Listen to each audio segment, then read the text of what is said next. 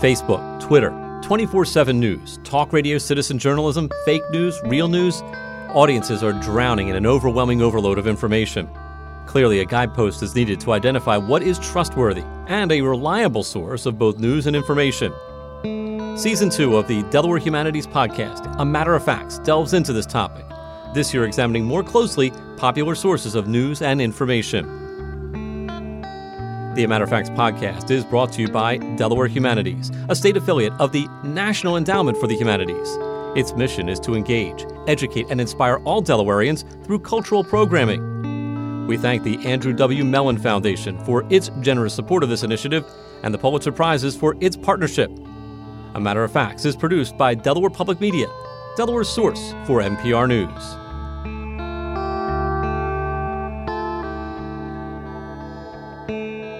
Thanks for joining us on the A Matter of Facts podcast. I'm your host, Tom Byrne. Our second season of this podcast delves more deeply into a variety of popular sources of news and information. And in this second episode, we turn to a social media platform that was one of the first and has grown into one of the most used and pervasive, Facebook, which claims it now has 3 billion users worldwide. When Facebook first started, most probably would not have called it a news source. It emphasized the social in social media, seeking to let people connect with family and friends online. But that has changed. Many users now consider it a way to stay informed, especially about politics, and a way to share the news and information they consider important in that realm. And that has created issues, concerns, and controversies about how Facebook is used and what kind of oversight should be provided for the content found there. To help us better understand Facebook and these issues, we are joined on the podcast by Dr. Lindsay Hoffman from the University of Delaware. She is an associate professor of communication there and the associate director of UD's Center for Political Communication, as well as director of the CPC's annual National Agenda Series. Her work emphasizes both the social and psychological influences on individual media uses and effects, including messages that encourage or discourage participation in political activities. Dr. Hoffman, thanks for being with us on the A Matter of Facts podcast. It's great to be with you. So as we look at the social media landscape, is there something that specifically drew you to Facebook as a platform to study specifically about political involvement and how people interact in that part of it? Well, that's sort of where I started my social science research on social media, but of course, the social media world has exploded since then. So one of the first studies I did looking at social media was, particularly in terms of news and political engagement, did look at Facebook because that was the primary platform at the time. So I believe the study was conducted in 2011. It was published in 2012, and it's titled cleverly, All the News That's Fit to Post, a profile of news use on social networking sites. So back in 2011, 2012, Facebook was kind of the dominant social media platform to begin with. But we also saw news organizations like the New York Times, the Associated Press, beginning to not just have a presence on Facebook, but hiring social media editors to take charge of their social media efforts. There were courses being offered, social media skills for journalists. So it was kind of like the zeitgeist in this 2009, 2010, 2011 period where Facebook was having a news kind of revolution. But I think what makes Facebook interesting is, again, the fact that it's been around for such a long time, that it changes up its interface quite regularly. But what makes it difficult to study is, as we've talked about before, not everybody's on Facebook. Some young people have left that platform for Instagram, even though Instagram is part of the same company, or the new TikTok, which is kind of my new fascinating foray into social media. So for me, I've always just been interested in the connection between technology and political engagement. I came of age in the 90s, and when I went to college, all of a sudden we had the internet, we had email, and it was a lot of fun, silly stuff, like way back when the internet started. But then I also noticed, I was getting my news there. I was able to find information. And because I kind of came of age in that era, I just have become very fascinated by the link, the interconnectedness between what we do online what we experience online and how that might translate offline.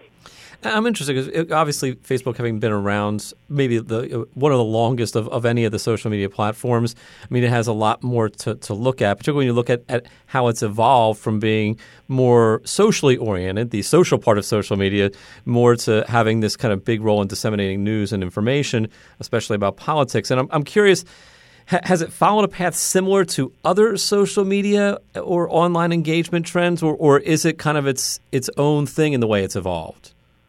I feel that it's kind of its own thing in the way that it has evolved. A lot of other platforms have been sort of user-driven. Twitter's a great example. Twitter was created as a short messaging service for people to communicate inter-office and otherwise, just to send very quick messages that would be very little data to go across a network. What people ended up doing with Twitter was very different. I don't know if you remember this. It was very funny to think about, but in the first few years where Twitter was kind of getting popular, people were summarizing novels in 180 characters. They were creating recipes in 180 characters, or 140. Now it's 280. But people will use technology for things that it wasn't necessarily meant to be used for. That's one of the most fascinating things when I think about the relationship between technology and politics is that we have these engineers creating software, creating platforms that they don't necessarily think about on the other end, ethically or morally. What are people going to do with this product or what we produce here? The example I often give is Facebook Live. When they rolled out Facebook Live, I talked to my colleagues and I said, where were the women and people of color and social scientists when they developed this? Didn't they think that, oh, maybe someone's going to use this to commit sexual assault or to document sexual assault or murder somebody? I mean, it's like, who didn't think of that? And this is why I'm so fascinated and frankly terrified sometimes when I'm doing research on this topic, because so many of these platforms are created for one thing, but human beings are creative. They co-opt them for something else. And it could be as benign as a recipe, or it could be as severe as documenting a crime. So I think where Facebook differs is that Twitter and TikTok have been the content is largely generated by the users saying. Mm-hmm. And I think with Facebook, a lot of the components of the platform, a lot of the characteristics of it tend to be more top-down driven in terms of what you see, what comes up first, how it's organized, the algorithm that presents information to you when you refresh your newsfeed, for example. Whereas with something like Twitter, that's a much more self-stylized environment. It's depending on who you follow, what kind of network you have created. So I do think that Facebook's different in that way, and I think also because of the fact that they don't disclose a lot of their internal research about who uses Facebook for what and how often, there's a lot we don't know. And I was going to say, I mean, so, and we'll talk a little bit more about the algorithms and all that other stuff in a couple of minutes, but I do want to ask, you mentioned it seems kind of more top-down in terms of what kind of drives its evolution. How much does the demographics play a role in this? I mean, we commonly hear that the kids aren't on Facebook anymore, so it's more parents, it's more older people. Is that a factor that might have driven it more from the social realm to the news and political realm? Well, this is a great question, and I'm not sure it's something I can definitively answer because I think it's changing. Okay. I think particularly since the election of Donald Trump, we've seen a very large group of people online engaging in conservative media use, using platforms like Reddit and other lesser-known platforms to communicate about politics, where we maybe didn't see that necessarily before. So I think the demographics are kind of constantly changing. I think that, honestly, as we begin to live our lives more and more online, and a pandemic is a great real-world scenario to see what that looks like, we begin to see that our actions online and offline become somewhat seamless. So we're going to see demographics that are going to look similar online and offline in terms of people using news. Is the kind of the move of Facebook more toward kind of news, information, politics, and maybe less the social aspect that it kind of was created to do? Is that driven a bit by the demographics? It seems to be an older demographic, so maybe while they're interested in the social interaction with friends and family, that they're also perhaps more inclined than a younger audience to want to also be talking about and sharing news, information, politics. Sure. I think that's a traditional way of thinking about how different generations interact with news. I think that, particularly given what we've seen in the recent Trump rally in Tulsa, Oklahoma, it appears that there's a very large group of young people, teenagers specifically, who were engaging with news content to influence that particular rally. I think there's still not enough evidence to say exactly what happened. Right. But we do know that teenagers were actively involved on TikTok, which is not a political platform by any stretch until this incident, where supposedly these teenagers were reserved all these seats for the rally and then obviously didn't go. There's something called incidental exposure. So, for example, before I studied technology, I was very interested in studying political satire and how people use political satire to engage with politics and whether it drives people to or away from engaging in politics. There's an argument for a while that political satire, like The Daily Show, was making people cynical and making them check out. And one of the studies I did with a colleague, Danny Young, and some other of my colleagues, found that the opposite was actually the case, that watching late-night programming made people feel more confident that they could do something, that they could vote, that they could change the system. And that efficacy then led to increased participation in the offline world. So incidental exposure to news in a platform where you maybe didn't go there for news is really, really important. And so what we're seeing is news being infiltrated into all these different social media platforms, even if we haven't necessarily opted into that. Now, in terms of Facebook in particular, they have over the years taken several different approaches to promoting news. For a while, they wanted to seem like more of a news platform, and people kind of weren't really into that, so they've backed away from that. But I would say that, the more and more we get into this kind of seamless offline-online world, I think that the demographics are going to be similar. And what I can say in terms of young people, teaching them at the college level, I've noticed a huge shift since 2016 in terms of the number of students who are interested in politics. And this is on what has been described as a relatively politically apathetic campus at the University of Delaware. But they are really engaged. And our student voter rate increased, I think it was 27% in the midterms of 2014 to 2018.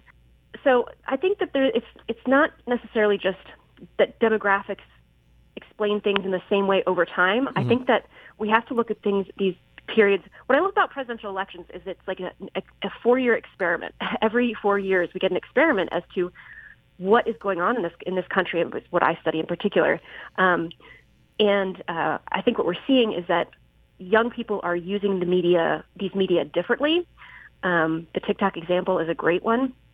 But older people are obviously also engaging with it as well. So I think Facebook has actually stepped back from the news segment a little bit because I think they had a bit of a backlash. But to me, what's most fascinating is seeing politics emerge on TikTok. I thought that was the last place I would ever see it. Well, one of the things you mentioned earlier was, kind of that Facebook, does look at this stuff and study this stuff and research this stuff, but we don't necessarily get to see a lot of what Facebook knows. So having said that, what do we know about, where information on Facebook is coming from, who's posting it, why, anything that could illuminate what we're seeing when we're on Facebook? So the big brands with lots of followers are going to be seen by more people. But the Facebook algorithm, the most important part about it is that Facebook algorithm is how Facebook decides what users see and in what order every time they check their news feed. So I don't know about you, but I find myself, if I'm bored, I have Facebook open on my phone, I might hit refresh, and all of a sudden a new list of items pops up. Well, that new list of items isn't simply chosen randomly. It's using survey data, using opinions from users, and it's basically the method by which they explain how you see what you see. So they prioritize content that is based on the amount of time that users spend with that type of content. So if you are using more news, you may end up seeing more news. We didn't always have it until 2007 that we had sort of a like button. Once you could start interacting with, and now, of course, we have like, love, care is the newest Facebook emotion that you can display. Those are all bits of data that Facebook can look at as a whole and make decisions about what's keeping people on the site the longest. Because remember, all media, unless they're not for profit, are there to make money. So the more time your eyeballs are looking at that screen and seeing ads, the more money Facebook gets. So everything that this algorithm is created to do, and again, I don't know how it works, it's very secretive, they take that into account and try to make sure that you stay there as long as you can.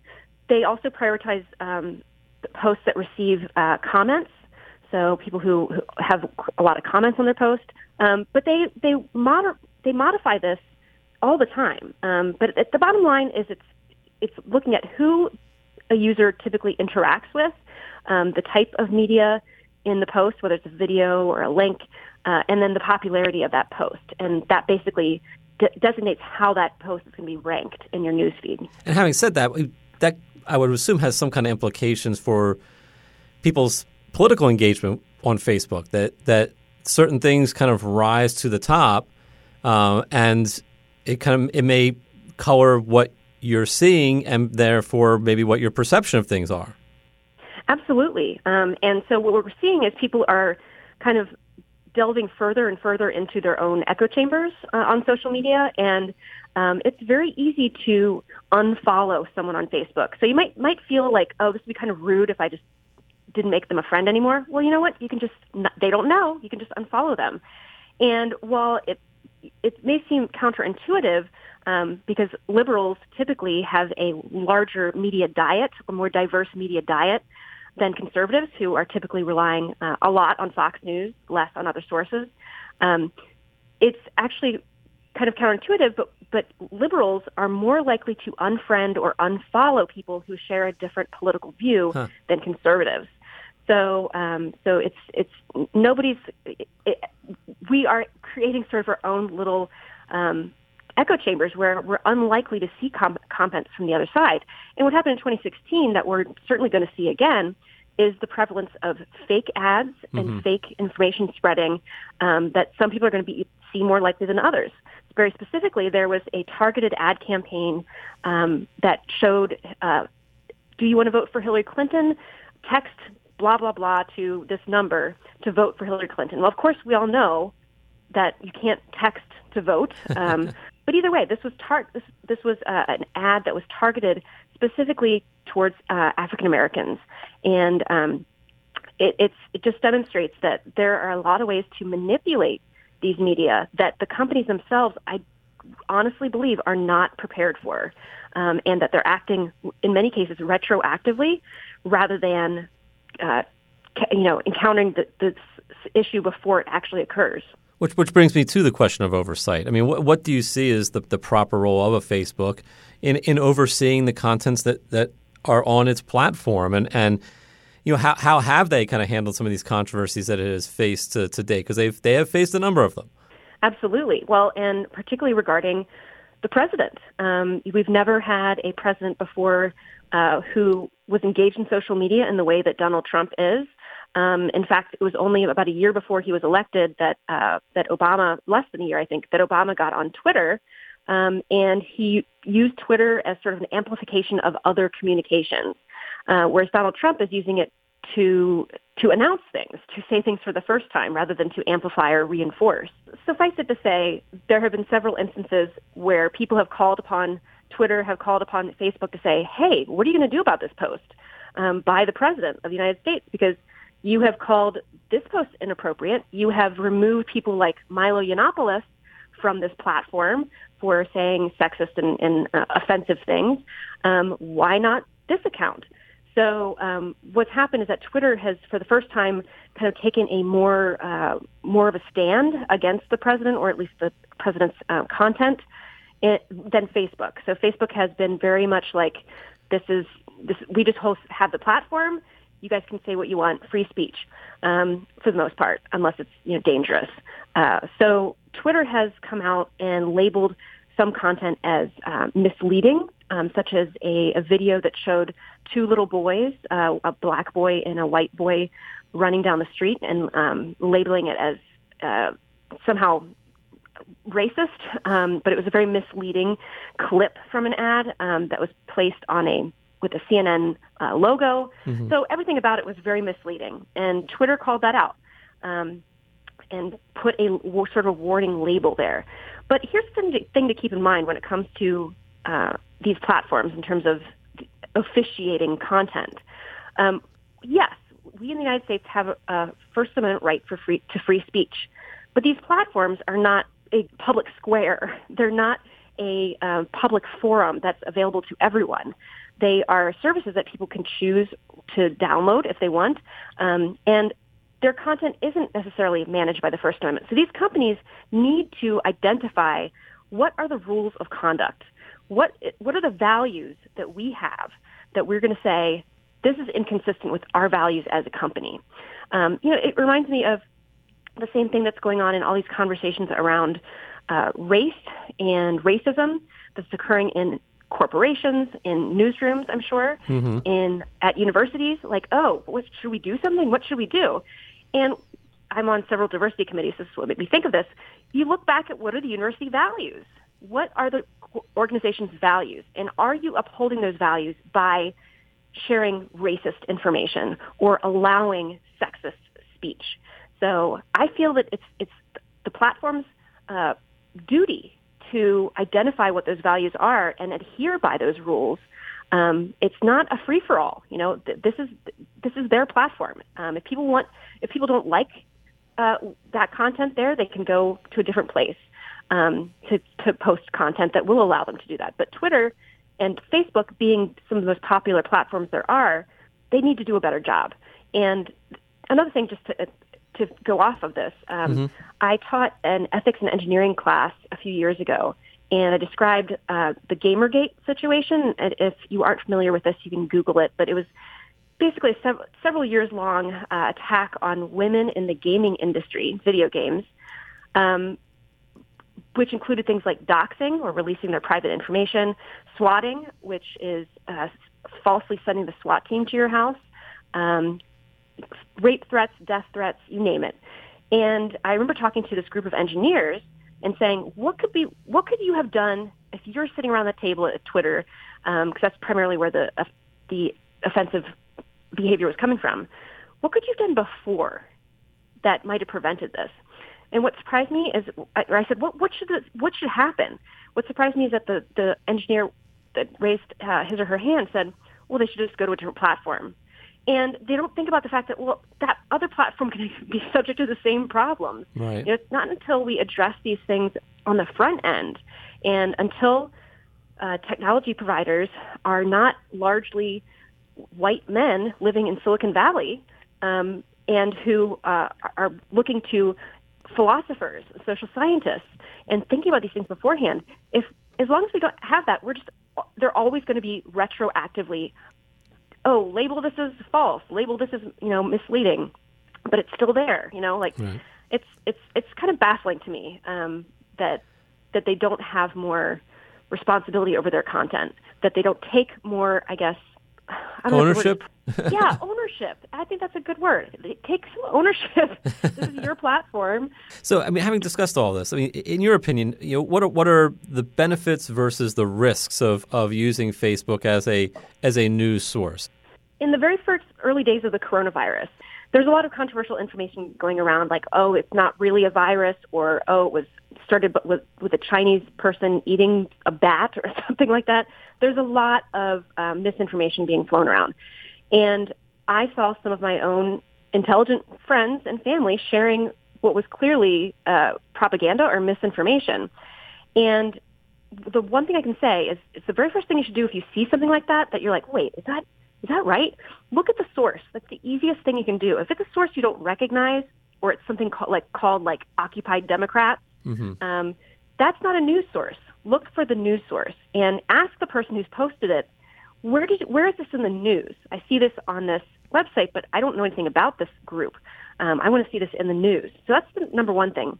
And I would say it's also important to engage with your friends and family and say, I haven't heard this anywhere else. Where did you find this? Because over time, as we've seen the coronavirus become more prevalent and prolific, some of those people are no longer posting things like that because they realize that maybe that they were in the wrong. So I think in general, Facebook is not a good way to get your news because of the algorithm, because you are already likely in an echo chamber with people who share your similar beliefs. Twitter, largely the same, although with Twitter, I feel like it's a lot easier to follow people from all different types. So Facebook, you're kind of following, for the most part, people that you know. On Twitter, you can engage with strangers. You can engage with people you don't know. You can engage with people who don't agree with you. And that is, as far as I'm concerned, the benefit of Twitter over Facebook, because I can choose to follow both very conservative opinion writers and liberal opinion writers, conservative politicians and liberal politicians. And you can begin to see how the dialogue doesn't often overlap when you start following both of those sources. And I think that offers a richer understanding of what's happening in the world. Does it make people a little angry sometimes to hear the other side? Yeah, probably. But I've trained myself to do this over time, to just kind of look at the information and not immediately feel emotional about it. And I think that's hard to do, particularly when things are so uncertain right now. But that's another piece of advice, is like, if it's making you feel really emotional, angry or scared or upset, like, double check yourself, because that might be you reacting to something that is misinformation, or maybe is misrepresented, or is not from a credible source. And we have all of these implicit biases in our brains. Psychology has put together a list of there's thousands of things that we do that when we process information, we can't take in all of the information that we see all the time. When you're looking at Facebook, you aren't looking at every single thing that's happening at the same time. So we use certain cues. We look to people that we trust. We look to information that's novel or interesting. We look to graphics.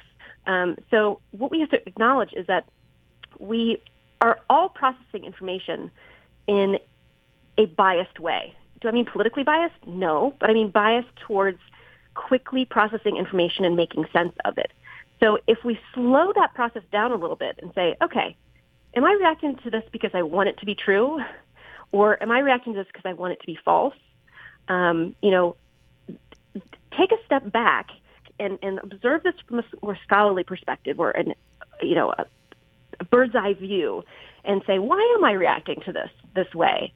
Could it have something to do with my opinions about it? And maybe before commenting, before sharing, before hitting the like button or that care button, close the phone, close the laptop, step away for a little while, and go engage with your family that you're stuck with in this pandemic.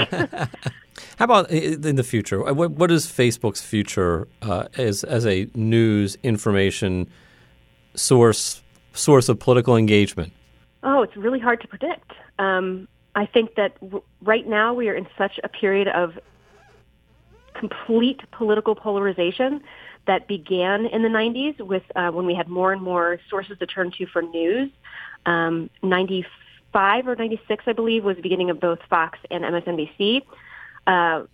There's a reason we've seen an increase in polarization between Republicans, Democrats, and liberals and conservatives over the last 25, 30 years. And it has a lot to do with the media that we are consuming.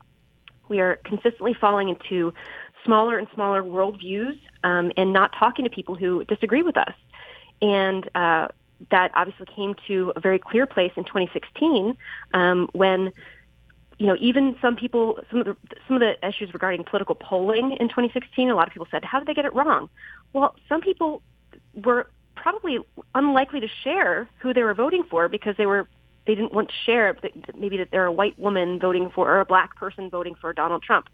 So there's a lot of reasons the polling could have gone wrong, but people are have reached a place where they're unwilling and perhaps unable to actually have conversations across different partisan lines. And as long as that's the case in this country, which it certainly is at its height right now, I don't see social media providing any kind of panacea to that. If people take the approach to say, all right, you know what, I'm tired of the polarization, I'm tired of the arguing, I'm going to take it upon myself to follow a diversity of viewpoints so that I can see what people on the other side are saying, so I can understand their arguments. If nothing else, you'll have a better understanding the next time you get into a conversation about why they're defending this particular issue or person. So it's about gaining knowledge about what other people think, because at the end of the day, we all want the same thing. We would like a stable country. We would like processes and resources to be distributed fairly to people no matter of their color or race. And we can and have worked together in the past to do that. This country is an amazing experiment. I know it's kind of a cliche to say, but it truly is. And we've been through a lot of tumultuous times. And I think if we as individuals and these technology companies' owners take some responsibility and say, you know what, some of this is on me. I can't keep blaming Twitter for posting Donald Trump's things. I need to follow Donald Trump, and I need to follow people who follow him. I think until we can get to a place of at least being comfortable, at least being sort of cognizant, if not comfortable, of content on the other side, we're never going to be able to communicate with each other. And we'd like to end this podcast by asking each of our guests, where do you like to get your news on a daily basis? What are your favorite or go-to news sources? Oh, that's a great question. What I tell my students is I say diversify your portfolio. So I get news from the New York Times and the Washington Post are two of the ones that I rely on the most. The Wall Street Journal is also a very good source. I get the News Journal for local news. And what I also do on Twitter and social media, or when I'm looking for news about a particular story, is I look to international sources. I look to the BBC. I look to Al Jazeera. I look to, quite a few others that I can't think of off the top of my head. But I make sure that I'm looking at things from an international perspective, too, because we tend to feel think we're so isolated from the world. But particularly right now, as the U.S. has handled the pandemic and social justice issues differently than other countries have, it's really always fascinating to look at, well, how do they view us and how are they interpreting what's going on in our country? So the most important thing is just diversifying your portfolio. The other thing I've been doing is, the kids these days, they're creative. They're using social media in very creative ways. And one of my speakers a couple years ago, my speaker series, was a teenager named Gabe Fleischer, and he does a daily political newsletter called Wake Up to Politics. Started it when he was, I think he was 11 years old, and he has over 50,000 followers, subscribers, and he does a really great nonpartisan just breakdown of the news for the day. So, find people that you enjoy reading, people that you find yourself going, oh, that was a really interesting article. Look who wrote it, and follow that person on Twitter or other social media. And just, again, diversify your portfolio as much as you can to get a diversity of viewpoints. Dr. Lindsay Hoffman, Associate Professor of Communication at the University of Delaware, Associate Director of UD's Center for Political Communication, and Director of the CPC's annual National Agenda Series. Thank you so much for joining us on the A Matter of Facts podcast. Thank you. It was fun.